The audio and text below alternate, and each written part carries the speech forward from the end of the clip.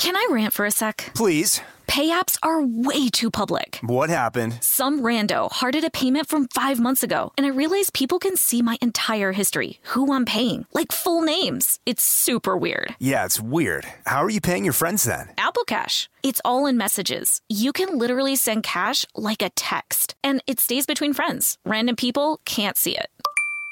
Did you just pay me $1 on Apple Cash? Shh. Services are provided by Green Dot Bank. Member FDIC. Terms apply.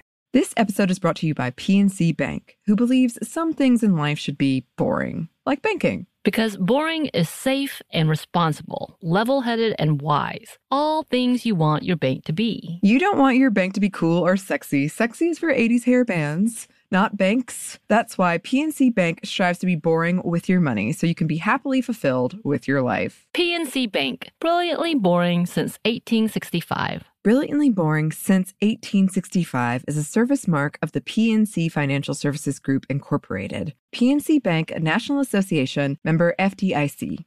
Experts claim there is nothing tougher than a diamond. But at Diamonds Direct, we beg to differ. Have you ever met a mother? Strong, radiant, timeless. This Mother's Day, give her the gift that meets her match. With diamond jewelry starting at $200. Plus Diamonds Direct's exceptional quality and unbeatable everyday price, you're sure to give her a gift that wows this generation and the next to come. Experience the thrill of jewelry shopping done right at Diamonds Direct. Diamonds Direct. Your love, our passion.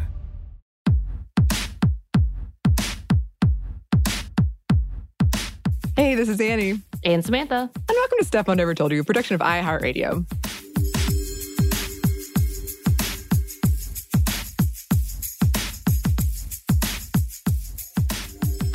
So, recently, we did an episode, and actually we're recording this out of order, so this might be a surprise to you, Samantha, but we did an episode on the Disney film Encanto.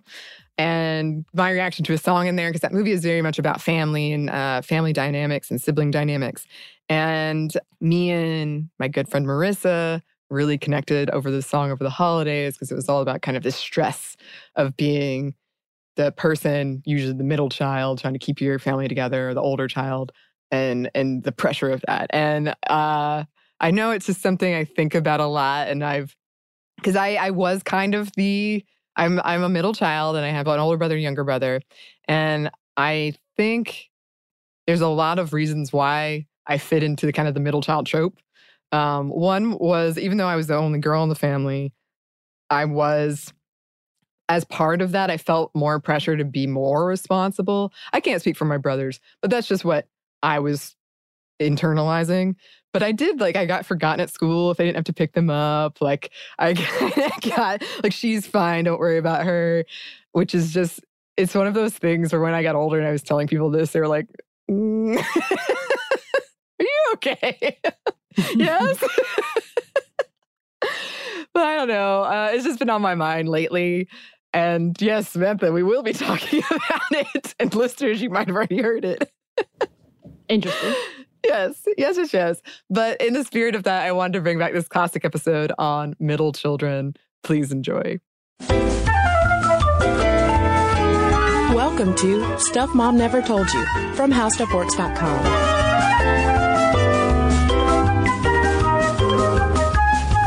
Hello and welcome to the podcast. I'm Kristen. And I'm Caroline. And today we're talking about middle children because this podcast is coming out around Middle Children Day, because in the 21st century, everything has a day.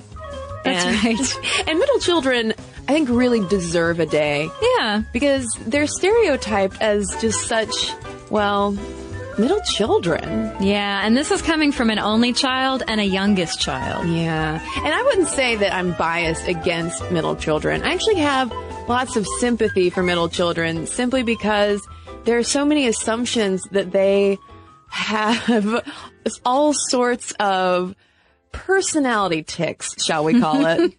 Yeah, and what's interesting about those assumptions is that the negative stuff, in particular, it hasn't always been that way.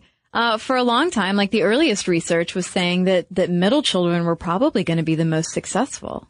And even within the personality traits that researchers tend to ascribe to middle children, there are positive ones, but it seems like in our culture, we really only hear about the negative. So for the 70 million middle children in the United States, this podcast is for you. Yeah, we're no longer ignoring you. No, we're not ignoring you. Yeah, sorry that this birth order podcast came so far after the other ones. Yeah, coming from a youngest child, I'm not trying to steal the spotlight. This one's all for you. And I as an only child, I am making an effort to share. Yes. So let's look a little bit at the history of birth order research, because we've talked about birth order before on the podcast. And I don't know about you, Caroline, but I find it endlessly fascinating. Yeah, I mean, I find it interesting that researchers find it so interesting to, like you said, ascribe so much meaning to where your place falls in the family. And so one of those earliest researchers looking into birth order was Francis Galton, who was actually Darwin's half cousin. So that family has a lot going on. But scholarly interest in this whole arena can be traced back to Mr. Galton in 1874 when he published English Men of Science, Their Nature and Nurture. And we hear the phrase nature versus nurture a lot, especially in kind of social stuff, social research. Well, this Galton guy is actually the one who coined the phrase. Yeah, and it's kind of funny that in this book, English Men of Science, he essentially comes to the conclusion that being a firstborn male, and the male part wasn't in there for reasons we'll get into, just being a firstborn was the best because out of the 180 men that he chronicled across all sorts of scientific fields, he found that 99 of them were firstborn. So he was like, well, clearly being the firstborn simply, sets you up for being a super brilliant guy in science. And that's awesome, which is funny because Francis was the youngest child. Yeah, but so the whole thing about his birth order research, though, and we will talk more about this a little bit later, is that Galton didn't count sisters. So yes, a man might be the firstborn son, but that doesn't mean he's the firstborn. And so that, among so many other aspects of early research, is important to keep in mind. But moving from Galton on to Alfred Adler, he's also a big name in this early research. He's the founder of individual psychology and, tidbit, was the second of 7 children. He was born in 1870, to give you a little time context. And Adler's the one who really blew the lid off the significance of birth order because he linked it to all sorts of things, including psychiatric disorders, intelligence, creativity, and even sexual orientation. Right. And his view, which granted was mostly anecdotal, was that firstborns do benefit from being the sole focus until they are dethroned by the second child. So if you're looking at a hypothetical 3-child family, he said that the oldest, you guys, you oldest children out there are not going to like this. He says the oldest are the most likely to suffer from neuroticism and substance abuse as they attempt to compensate for excessive responsibility and loss of position because they were dethroned.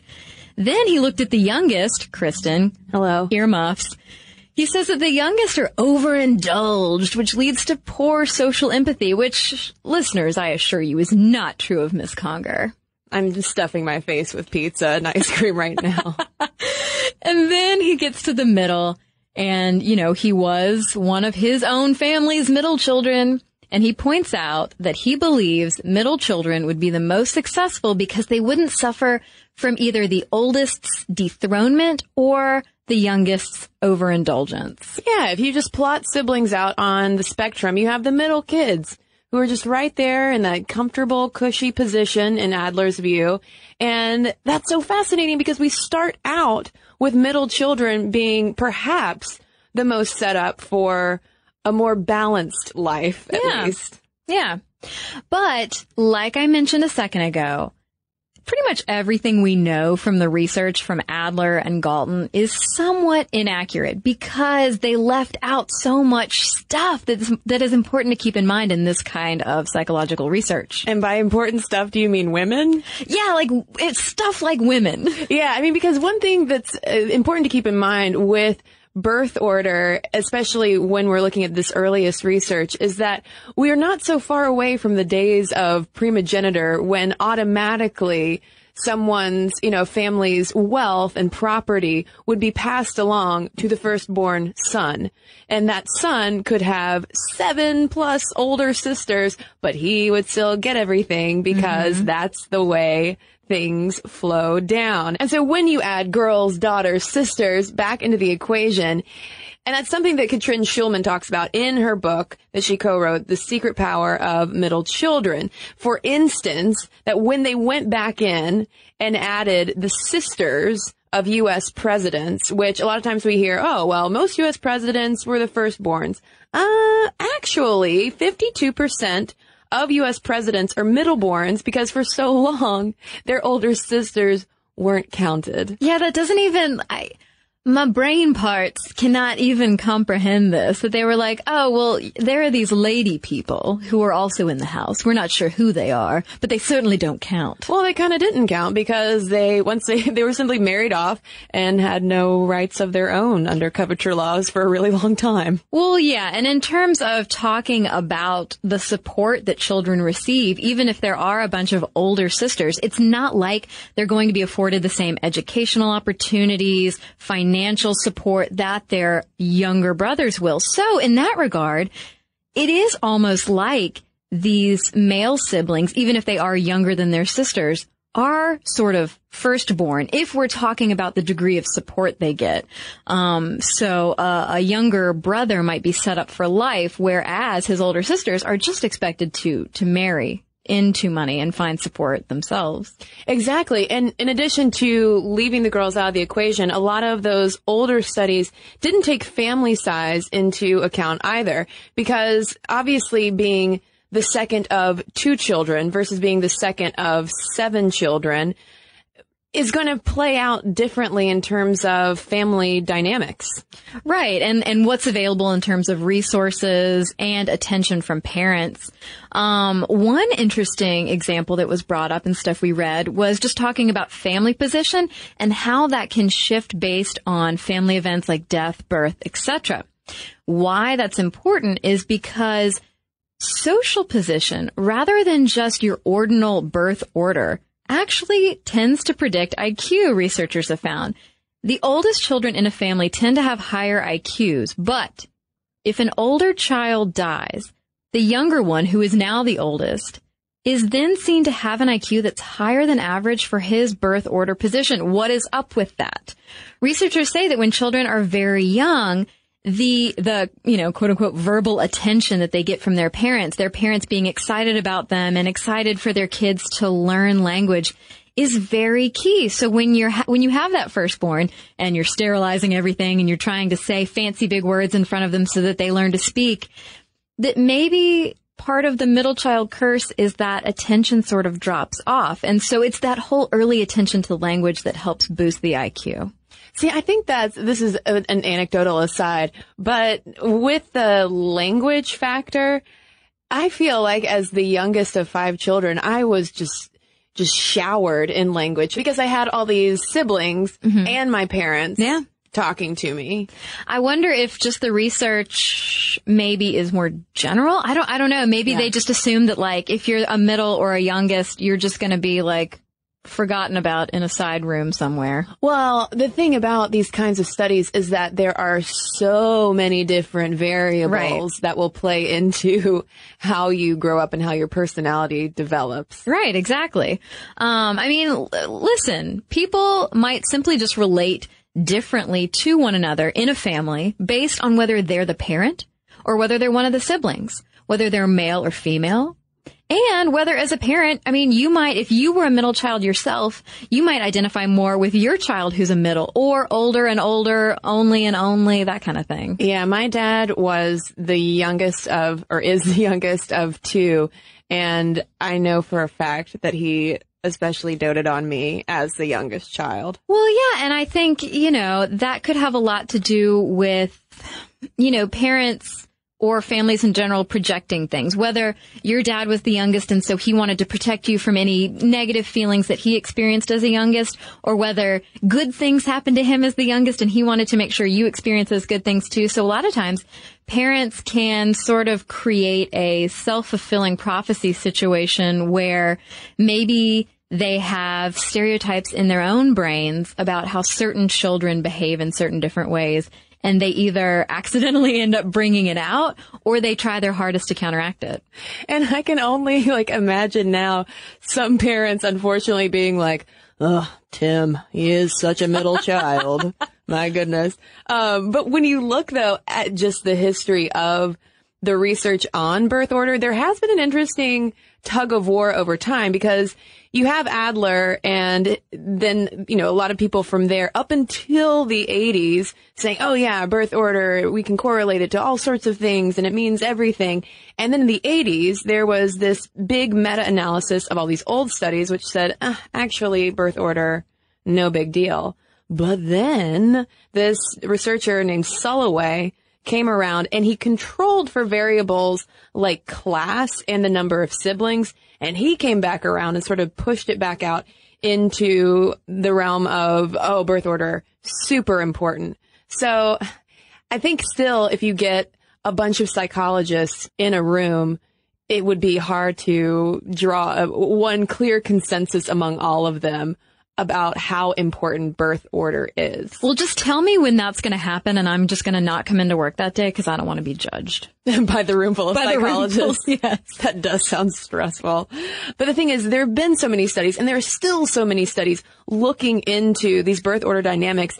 And the research, particularly on middle children, is especially compelling because they're kind of head scratchers in a lot of ways. Mm-hmm. And so let's dig more into the science of the middle child, shall we?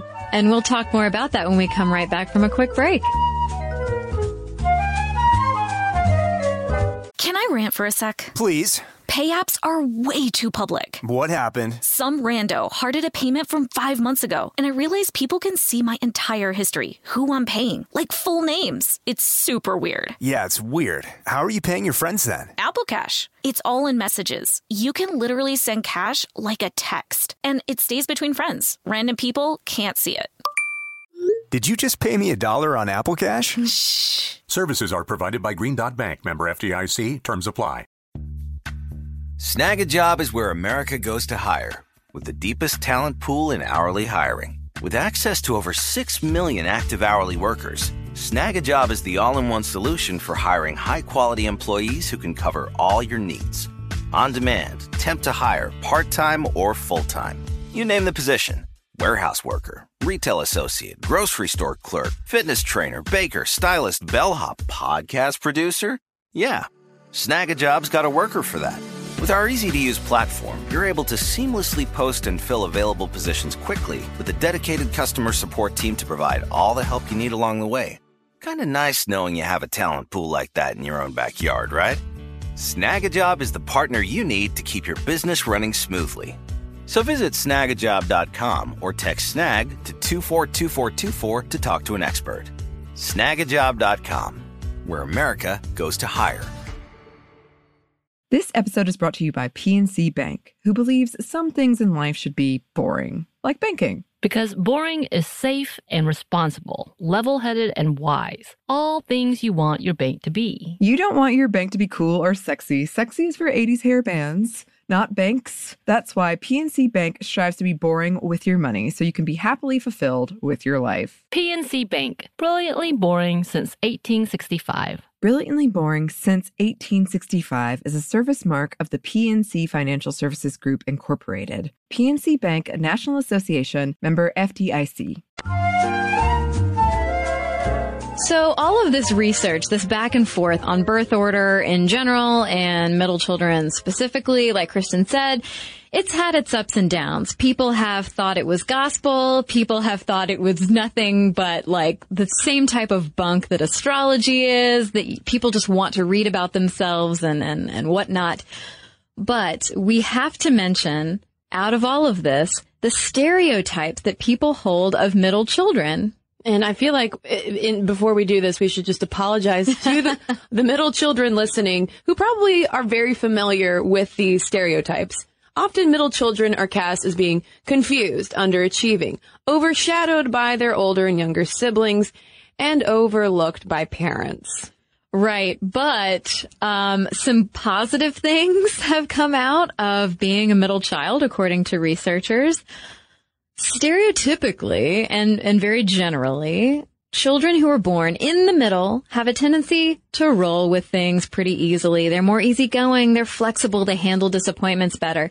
And the big thing you always read is that middle children are negotiators. They're good at seeing both sides of an argument, and they just want peace and quiet in the family. Yeah, and another big thing you also hear about is that they are super social and almost like friendship specialists, because the thinking goes they receive less parental attention and have to look elsewhere for connections. And there was a 2003 study looking at middle children and relationships, and it did in fact support the idea that middle children tend to value friends over family and are usually less helpful in families, probably because they're like, well, nobody's helping me. Right. Oh, but then now I'm just guilty just then of middle child stereotyping.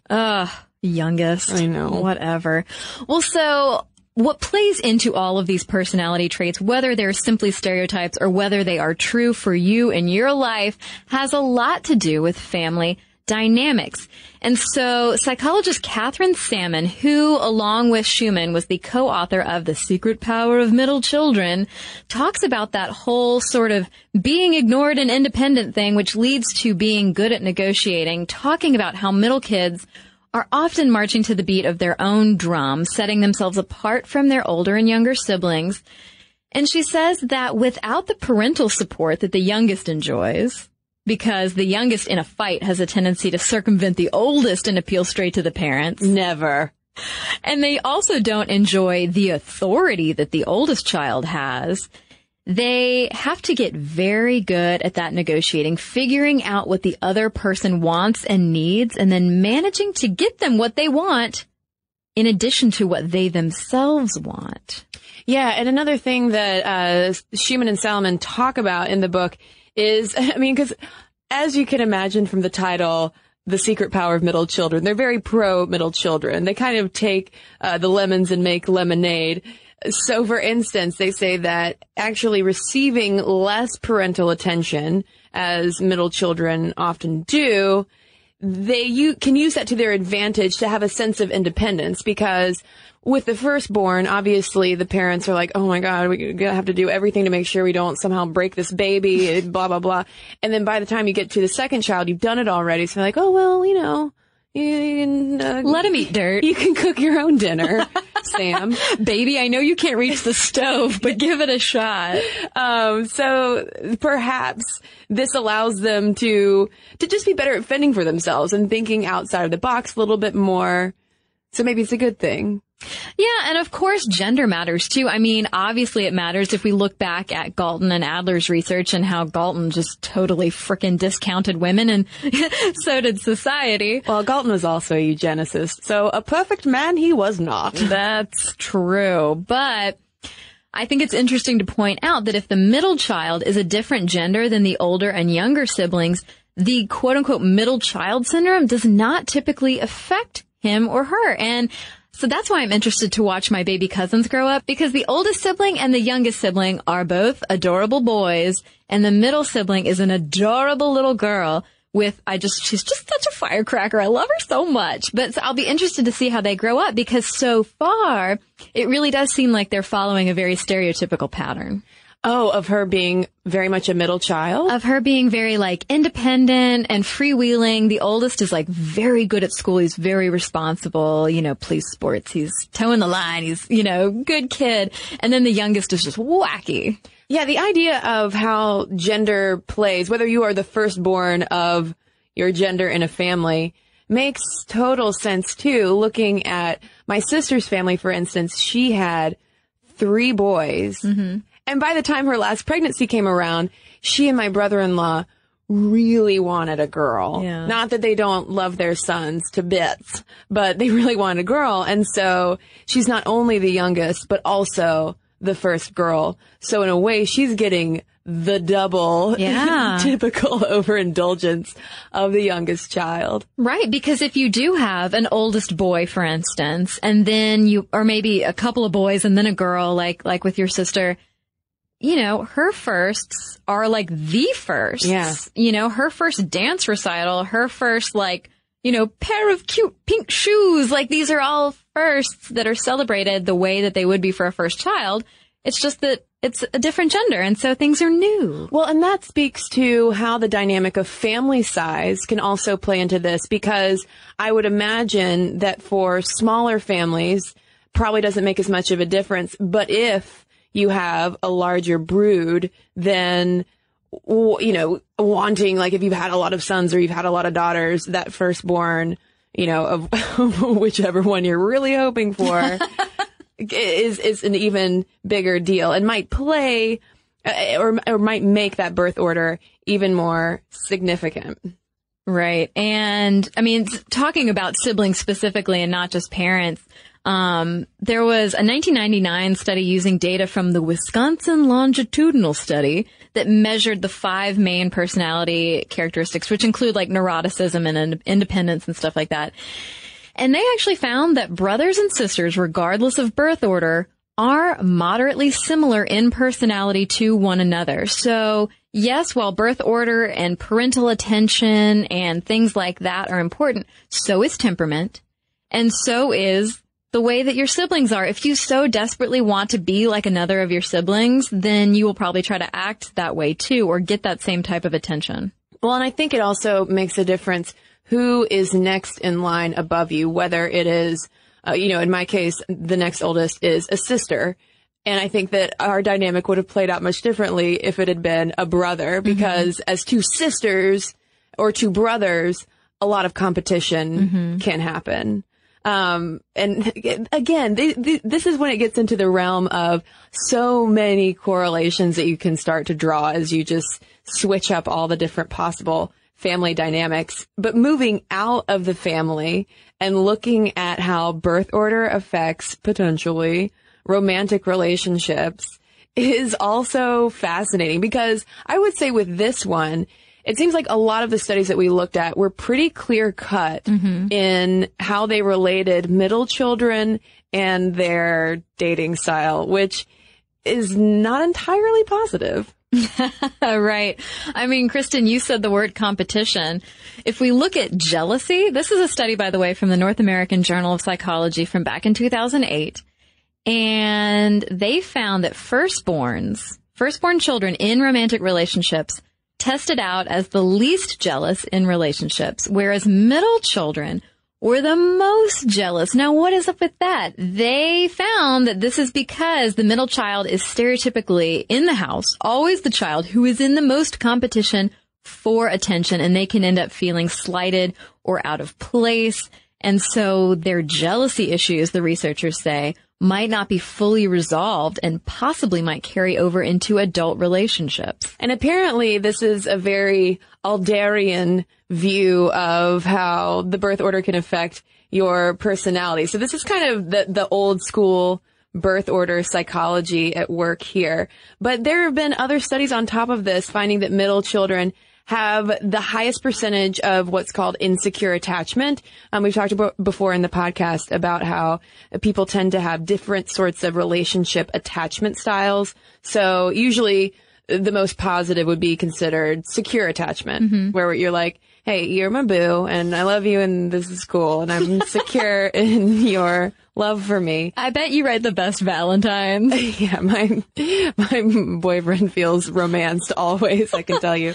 But then with insecure attachment, this is, I mean, it is what it sounds like. There's usually a lot of anxiety at work within relationships. These are the people who tend to text more often, for instance, text their paramours more often, tend to be more jealous, etc. Right. Well, yeah, because jealousy is tied really closely to that insecure attachment. And so middle children, I don't know. But I wonder, though, if that plays into another study we found, which shows that people of the same birth order tend to pair up. So middle children are likely to date middle children. My boyfriend, also a youngest child. I don't know. Interesting.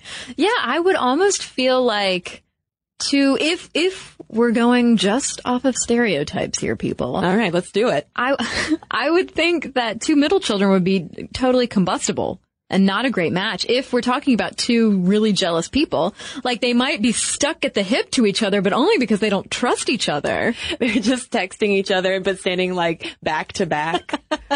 What are you doing? Who are you looking at? We're speaking in jest and very stereotypically right now. Let me say that again. But anyway, when we look at attitudes toward love, whether they are more on the pragmatic side or more on the googly mushy side, the oldest child was found to be the most realistic of the group, followed by the middle, and then the only, and then the youngest. Okay, sure. But you also have to keep in mind that in general, researchers say, as you age, your outlook on love, your attitude about love becomes more realistic, more pragmatic. Probably just because you've been there, done that, seen it, heard it, all of that stuff. So that kind of makes sense. Yeah. You also found some compelling research on love styles and how that relates to birth order. And I'd never heard of this before. The Ludus love style.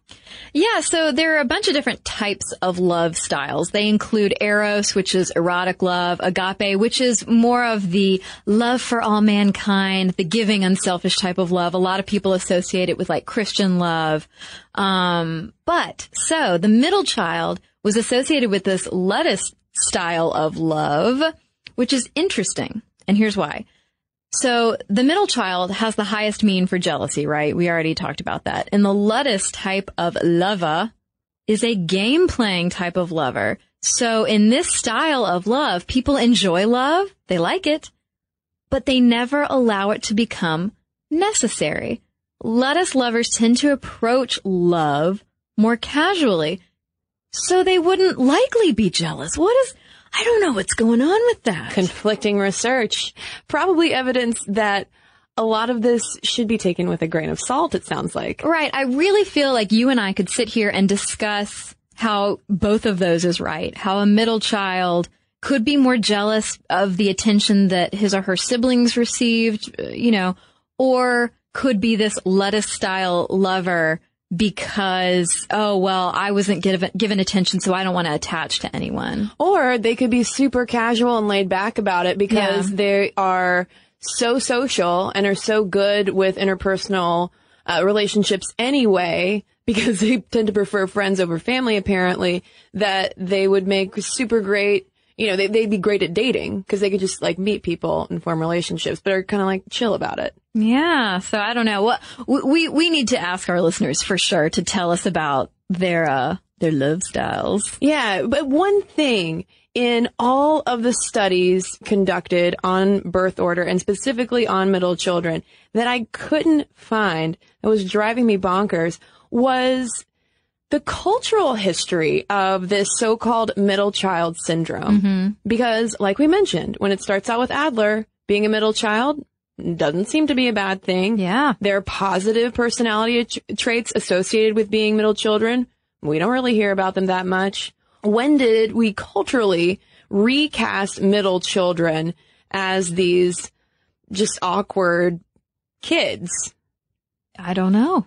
Well, I have one theory for you. Oh, okay. It was the one theory that I could find, and I bought it to an extent because when I think of the stereotypical middle child in pop culture, it's Jan Brady.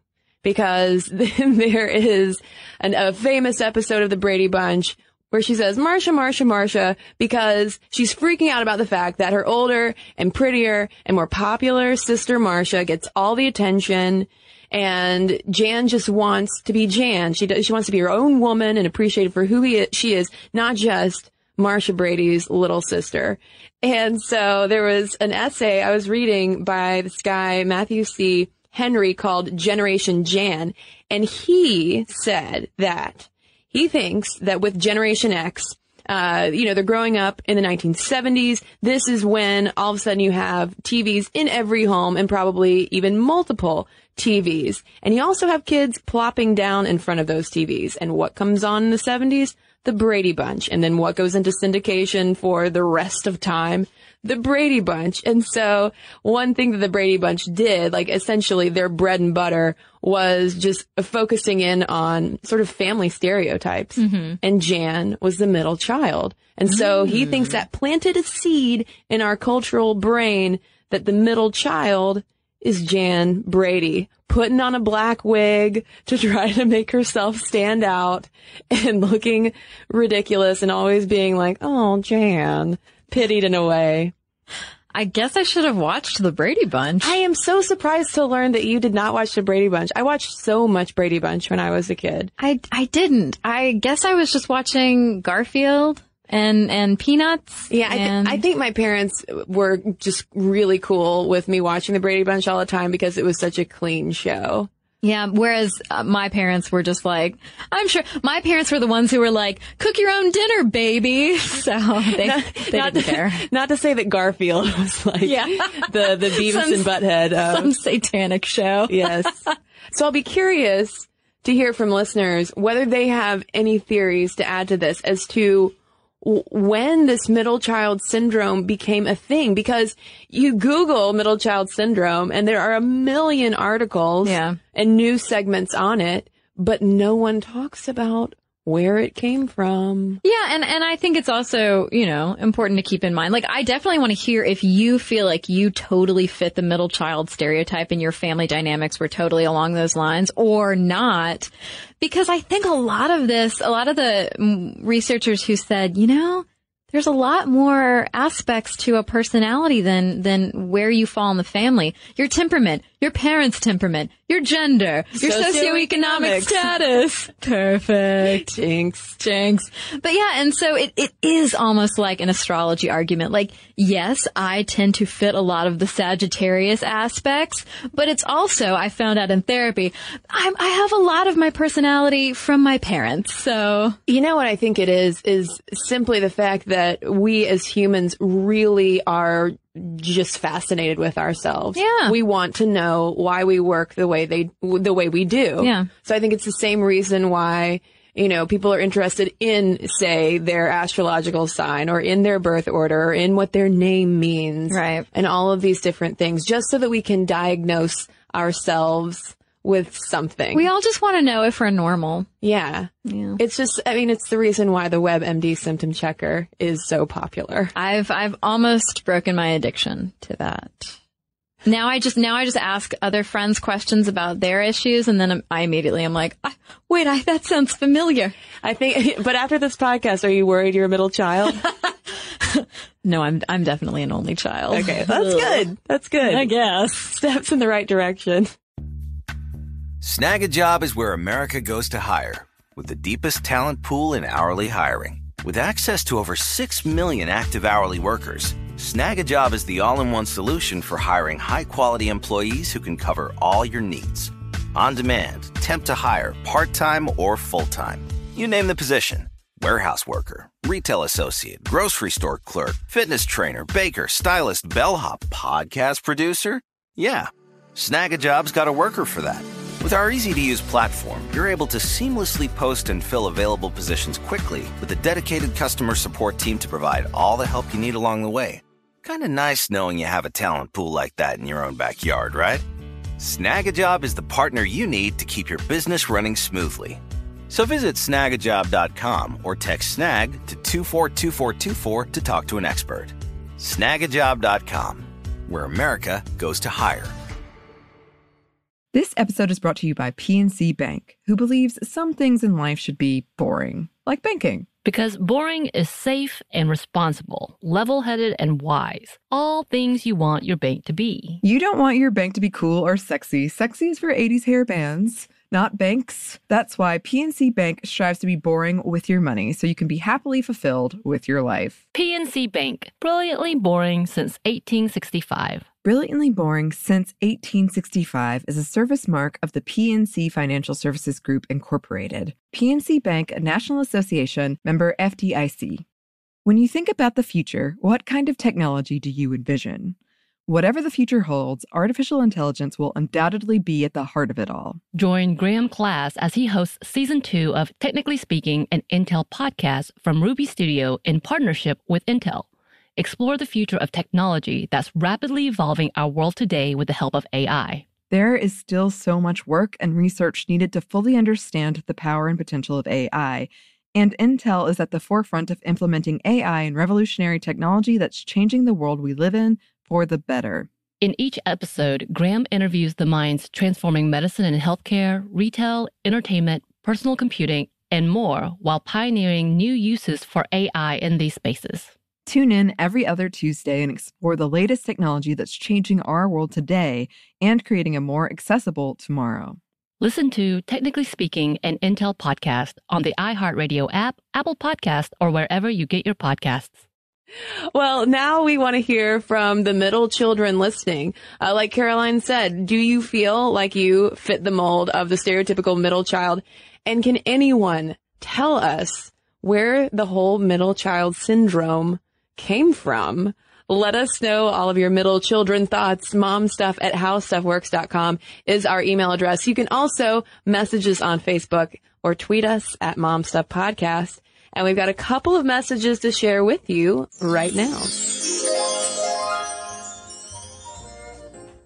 So I've got a letter here from Carrie in response to our series on women explorers. She writes, I wanted to mention my experience as a solo female traveler in South America. I graduated from university with degrees in political science and global studies, and I was turned down for a job that I very much wanted and naively expected to get. Like many recent grads, I decided to travel until the job market looked more promising, and I bought a one-way ticket to Ecuador. I spent 2 years saving and did my research about cultural norms and safety, and my immediate family was very supportive, but responses from others were varied. Most commonly, alone? Aren't you afraid? Why would you do that? Or, well, you have to do it now because once you have kids, it'll be a lot harder to travel. And finally, well, you have to travel now because once you're married, your husband won't let you go alone. While I'm not discovering anything new, the idea of being a female solo traveler seems to elicit the same kinds of criticisms that female explorers have always faced. I have to suspect that men in the same position I'm in would be considered fun adventurers as opposed to reckless and irresponsible for postponing their career and shockingly having children. Since I've moved here, after traveling for a while, I co-founded an organic chocolate shop and cafe with a Peruvian family and am permanently moved here to run the business. Hey, that's so cool. I meet women every day from all over the world who are traveling alone and who have come under criticism from family and friends for going it on their own. While life here is culturally quite different for women, no, I don't spend every day worrying about being raped and kidnapped, and I don't have any regrets about not being married and having children. So thanks for writing in, Carrie, and best of luck in Ecuador. Well, I have a letter here from Holly, and she says, it's great to see and hear about the women thus far in history who have essentially thrown up their arms and did whatever they wanted. So what if someone says you can't or that people don't do that, etc.? Why not? That's the only question that needs to be answered. While listening to your episode, I couldn't help but think about Mary Anderson, a much more recent and fairly unknown explorer. She and her husband started the company REI, which stands for Recreational Equipment, Inc., in 1938, which I now proudly work for. But she started as an avid mountaineer who, along with her husband, wanted to get more people out exploring and help them get connected to gear and knowledge to assist them. This also included her stitching tents by hand in their home while their co-op was continuing to grow. I've tried to do more research on her in their explorations, but haven't been able to find much. No, she didn't have any major discoveries under her belt, but she is a big staple in my mind of a woman who is now over 100 years old and still has a great handshake from what I hear, who stands for what she believes in and pushes forward to expand her knowledge with others and nature in mind. So thank you for the awesome story about this woman, Holly, and that's Mary Anderson for those of you who want to Google her. And thanks to everybody who's written into us. momstuff@howstuffworks.com is our email address. And if you want to hit us up on social media, you can find links to all of those different places, including links to all of our blogs, videos, and podcasts with all of our source citations. So you need to head on over to stuffmomnevertoldyou.com. For more on this and thousands of other topics, visit howstuffworks.com. This episode is brought to you by PNC Bank, who believes some things in life should be boring, like banking. Because boring is safe and responsible, level-headed and wise. All things you want your bank to be. You don't want your bank to be cool or sexy. Sexy is for 80s hair bands, not banks. That's why PNC Bank strives to be boring with your money so you can be happily fulfilled with your life. PNC Bank, brilliantly boring since 1865. Brilliantly Boring Since 1865 is a service mark of the PNC Financial Services Group, Incorporated. PNC Bank, a National Association, member FDIC. Xfinity has free premium networks for everyone this month, no matter what kind of entertainment you love. Addicted to true crime? Catch killer cases and more spine-tingling shows on A&E Crime Central. Crave adventure? Explore Asian action movies on Hi-Ya. Searching for something extreme? Check out skating, snowboarding, and more on Fuel TV Plus, the global home of action sports. And find crowd-pleasing bops on iHeartRadio's Hit Nation playlist. There's new free shows and movies to love every week. Say free this week in your Xfinity voice remote. This episode is brought to you by Pedigree. If you've been looking for love at first sight, it is closer than you think. It can be found at your local shelter. So this June 7th to 9th, join the Pedigree Adoption Drive, and the Pedigree brand will reimburse your dog adoption fees nationwide. Pedigree knows that bringing a dog into your home not only opens their heart, it can open yours too. Visit pedigree.com/adoption-drive to learn more about the adoption drive and to see full terms and conditions.